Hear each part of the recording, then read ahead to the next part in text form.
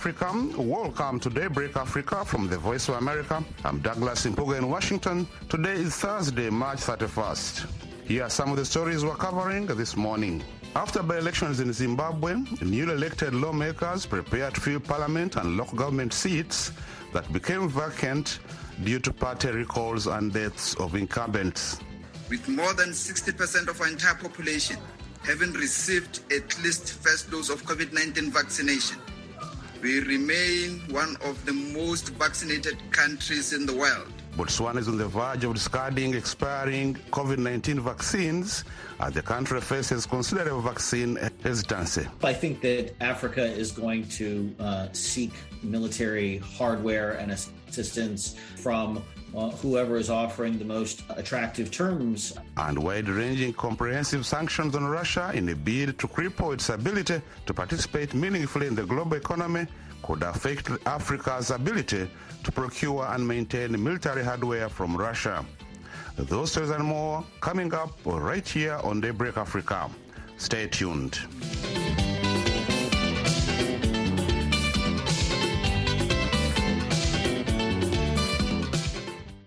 At the start of this year, Botswana celebrated the procurement of millions of COVID-19 vaccines, but the Southern African country is on the verge of discarding expiring doses.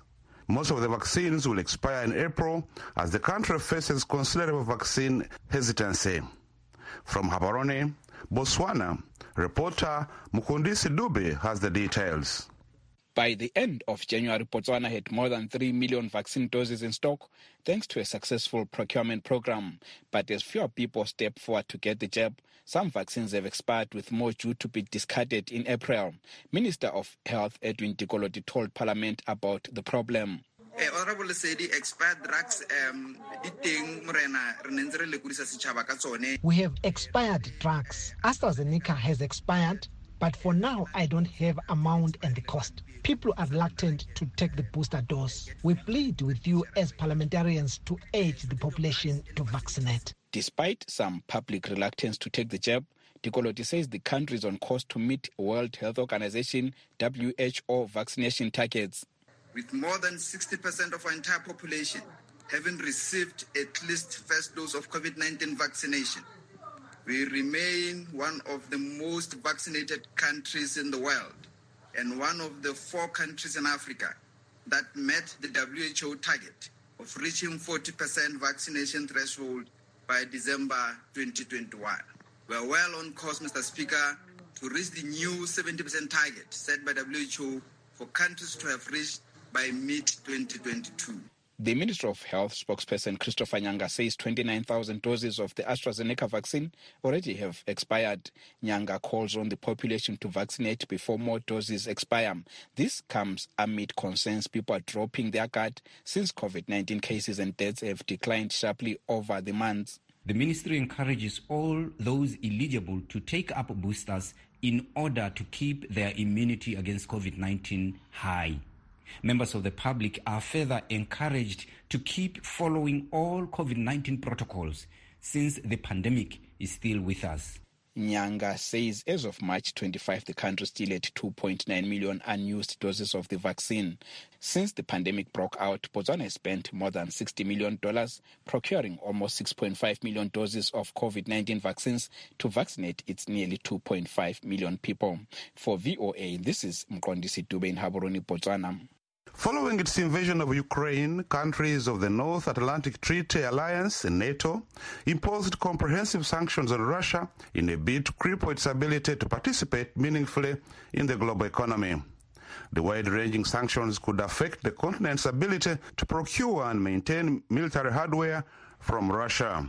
Reporter Angie Omar discussed the risks and opportunities of this analysis with Cameron Hudson, a non-resident senior fellow at the Atlantic Council and the former chief of staff at the office of the U.S. Special Envoy to Sudan in the U.S. Department of State. I think that the world is trying to isolate the Russian economy. One of the aspects of Russia, their trading relationship with the continent is arms sales figure very prominently and heavily.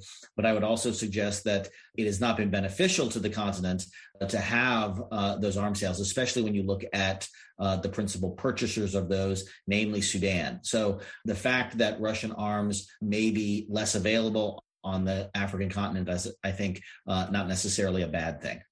Almost half of Africa's imports of military equipment, 49%, come from Russia. By comparison, China accounts for 13% of the continent's arms imports. Do you think Africa might shift to China for its military exports instead of Russia?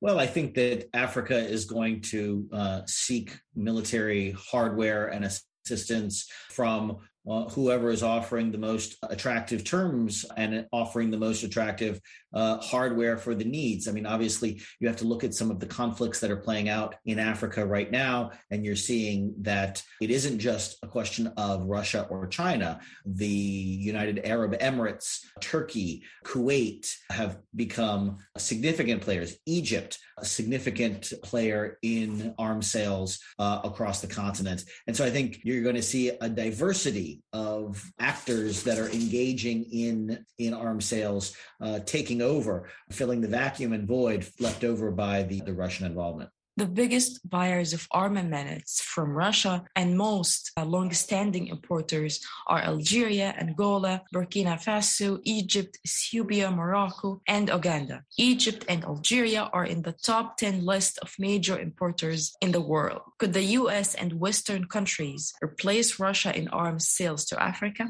I think that that's not something that the United States would be particularly well placed to do, given, I think, the agenda that Washington has in trying to limit conflict on the continent. I think you're seeing right now a lot of effort to try to move away from a purely securitized approach to dealing with African countries and engaging African countries. You know, you've seen the number of coups d'etats in Africa sharply rise in the last 6 months, and I think there's some questioning here in Washington about whether or not, you know, a military-first approach to engaging African governments is in fact the right approach, especially with the Biden administration trying to say that it is placing a new emphasis on democracy and governance issues on the continent. So I think it would run counter to the message that we are prioritizing democracy, I think, by trying to step in and somehow capitalize on a retreating Russian arms industry in Africa. That was Cameron Hudson of the Atlantic Council speaking to reporter Angie Omar. In Uganda, new research funded by the International Organization for Migration shows that the country is highly vulnerable to the impact of climate change. The study says the severe effects of environmental degradation are increasing food insecurity, poverty, and forced migration. Reporter Mugume Davis Rwakarinji has more from Kampala. Revocatus Twinomuhanji is a lecturer at Makerere University employed by the Research and Innovation Unit of the Center for Climate Change. He's also the lead researcher of the report that assesses the interaction between migration, the environment, and climate change in Uganda. He says that the cutting and burning of trees and bushes, as well as encroachment on wetlands, have led over past 3 decades to a growing number of droughts, floods, landslides, and erratic or intense rain patterns. He says this result in hunger and starvation and displacement of thousands of people. When people migrate and they go into another area, you are not only looking at the social amenities, but also they end up degrading the environment further where they have gone. For example, you look at the issue of refugees. In all areas where we have refugee settlements, forests have been cleared, wetlands have been degraded quite seriously. The report shows that climate and environmental changes don't just lead to hunger, but water shortages, rising poverty, and disease outbreaks. Uganda's Minister of Environment, Beatrice Atim Anywar, welcomes the findings. She says they will help the government to create policies to protect the environment. We have come to fast track in the data, which is we already produced, to help us prepare and plan, and even engage these migrants into restoration programs, like tree planting, like giving them alternative sources of livelihood, like giving them alternatives to energy provisions. She says the government is working with activists to sensitize communities on the dangers of degrading the environment. One of the activists is Joseph Masembe, who heads a local NGO called Little Hands Go Green. This organization teaches children to plant trees and remove plastic waste in their communities. Masembe says it is important to nurture young people to love and safeguard their environments. We are growing old. If we do not create a generation of children and people that from the onset understand the need to take care of the environment, the need to conserve, the need to protect, when they grow up, they'll be wasted. But if we teach them at a tender age, then it means that as they grow, in 10 years, 20 years from now, these children will have grown up with not only the love for conserving the environment, but having better understanding of how to protect their areas. Tino Muhanji says the government has to have environmentally friendly policies in all development projects. It's not an option because we have one environment, we have one planet. The environment provides us ecosystem services, the clean air that we breathe, the fresh water that we use, the energy, the fiber, the climate regulation. Tino Muhanji reminds us that the environment is actually a sophisticated system, and what happens in one part of the country affects other parts. Activists say that is all the more reason to care to protect water, ground and air now before they become intractable problems tomorrow. For VOA News, I am Mugume Davis Rwakarinjini, Kampala, Uganda. The United States Ambassador to Somalia, Larry Andrea, has condemned deadly Al-Shabaab attacks in Mogadishu and in Beledweyne last week, which killed dozens. The complex attack on Mogadishu's heavily fortified airport on March 23rd killed at least 7 people, including 5 foreigners, according to Somali police spokesperson Major Abdul Fattah Aden Hassan. This attack was followed by more deadly twin explosions in Beledweyne that claimed the lives of 48 people, including a female lawmaker, Amina Mohammed Abdi. Andre said the attacks were intended to prevent the revival of Somalia. On the line to Mogadishu, Falestine Iman asked him his reaction to the attacks. Our reaction is that we condemn those who seek to murder and destroy. They're stopping the revival of Somalia, and they're taking many lives in doing so. We support those who seek to build a secure, prosperous, and peaceful Somalia. That is what our cooperation with the Somali authorities, with the Somali people, with Somali civil society is all aimed at. It is in the interests of the American people to see a successful Somalia, and certainly we want to see a successful region, successful Horn of Africa, and that cannot be achieved without the full revival of Somalia as a prosperous, democratic, and peaceful country. And these acts of murder on a mass scale prevents achievement of that full revival. So who do you think Al-Shabaab was targeting in that attack at the airport? You would have to ask them. I know that there were individuals murdered near the Marina Gate, and later in the day there were mortars fired that came very close to our embassy. It also came close to the United Nations compound. It landed in the United Nations compound, landed in the international compound, and some landed at sea. So I would imagine that those were their targets, but initially they were just killing whoever they could near the Marina Gate. They often just kill indiscriminately. That is what they do. They are murderers. Mm-hmm. So do you get any intel briefing about how the attack was planned or who helped them to attack this area, which we know is a high security area? There is an ongoing investigation by multiple organizations. And to be very honest with you, if I knew, it would not be wise to say. You would want to wait first for all of the investigations to be concluded and for the appropriate authorities to then decide how that information can be used appropriately. So at this point, all I know for certain is that there are ongoing investigations. Yeah, it has been reported that the U.S. president was advised by Pentagon officials to send U.S. troops back to Somalia. Do we know the timeline of retaining U.S. troops to Somalia, and is there need for that now?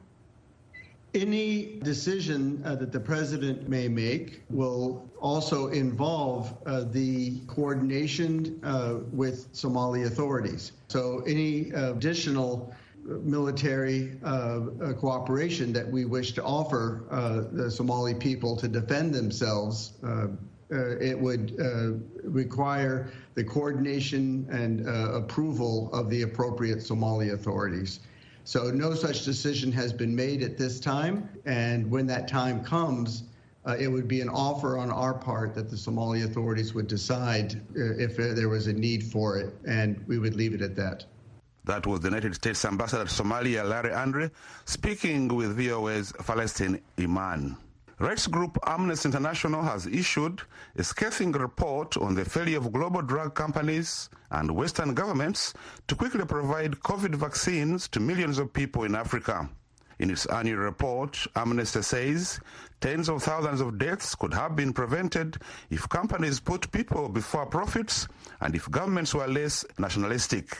Mohammed Yusuf reports from VOA's Africa News Center in Nairobi. In its report for 2021, Amnesty International says Africa was discriminated against by wealthy nations and international corporations who failed to quickly distribute COVID-19 vaccines.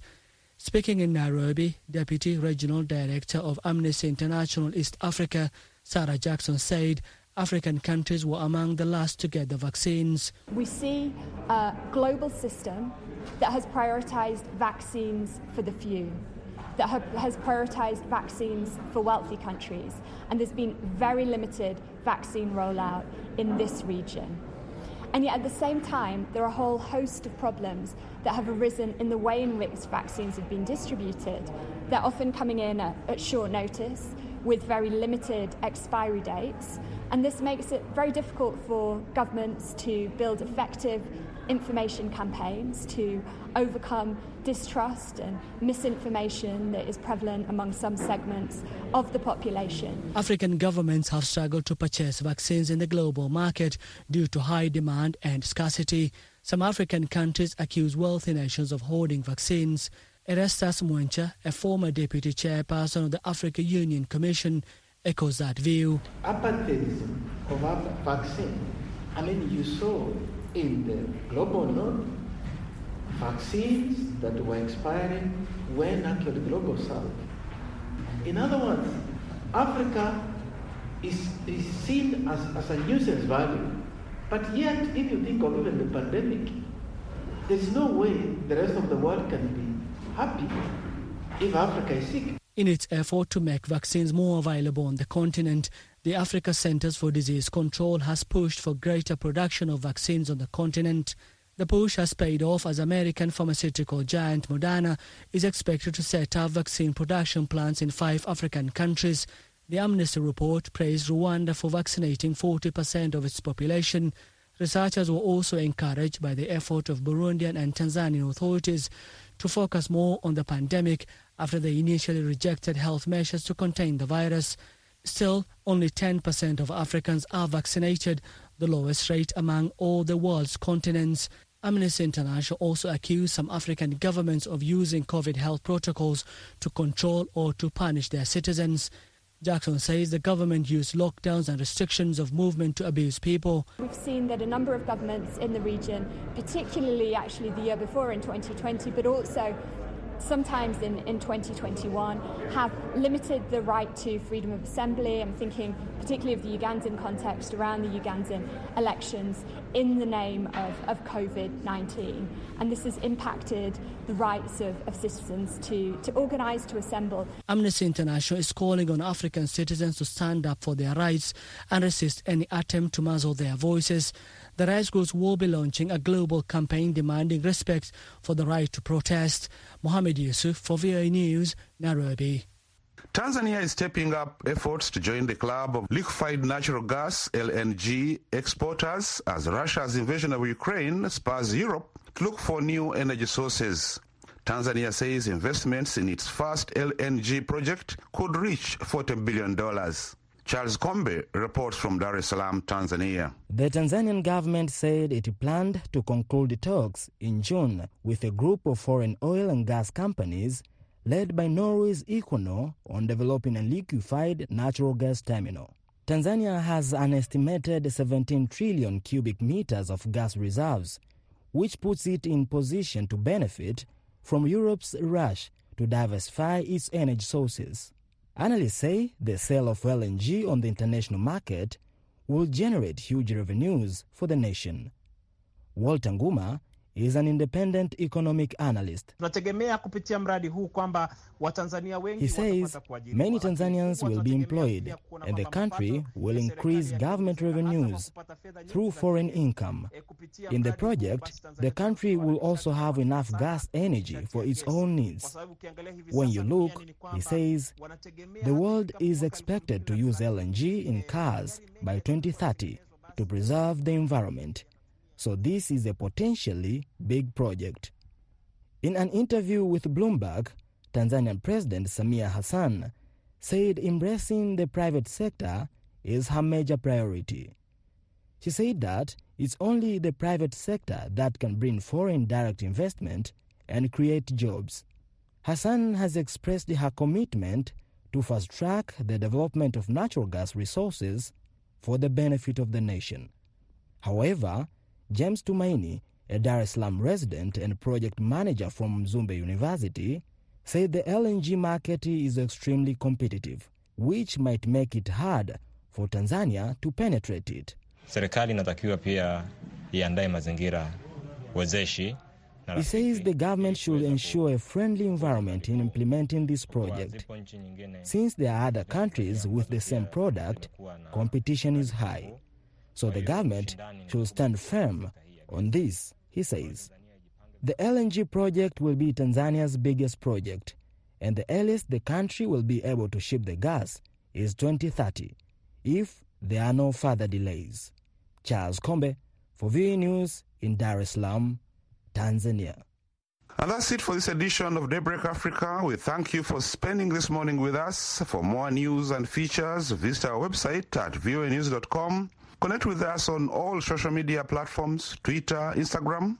I'm Douglas Impuga in Washington, wishing you a great day. Hi, I'm Kim Lewis. Join me and a panel of journalists as we discuss the top stories of the week, including a new round of peace talks aimed at ending Russia's invasion of Ukraine began in Turkey, as Russia shelling continues throughout Ukraine, despite the Kremlin announcing new battle plans focused on the eastern region. Join us for Issues in the News this Saturday and Sunday on The Voice of America. VOA brings you the best in African music on the African Beat. African Beat showcases the latest and the greatest of contemporary African music, from Bobo music to hip life, bongo flavor to soukous, Afrobeat to ndombolo and makossa to kwaito. The African Beat on VOA has it all. And it's happening right here, Mondays through Fridays at 09:05 and 20:05 UTC, right after the international news. Hello, I'm Douglas Impuga, host of VOA's Reporters Roundtable. Join us every Thursday as we discuss important African topics and events. I'll have a panel of African journalists and expert guests to discuss the topic at hand. We take a deeper look at important African news topics. That's Reporters Roundtable every Thursday at 17:30 UTC, right here on VOA Africa. Hey, sports fans, brighten your day by tuning into the sunny side of sports, Monday through Friday at 16:30 and 18:30 UTC. Join us on Facebook at facebook.com/VOA Sunny and on Twitter at VOA Sunny Sports. Or check out the blog at blogs.voanews.com/sunny. It's the sunny side of sports right here on the Voice of America.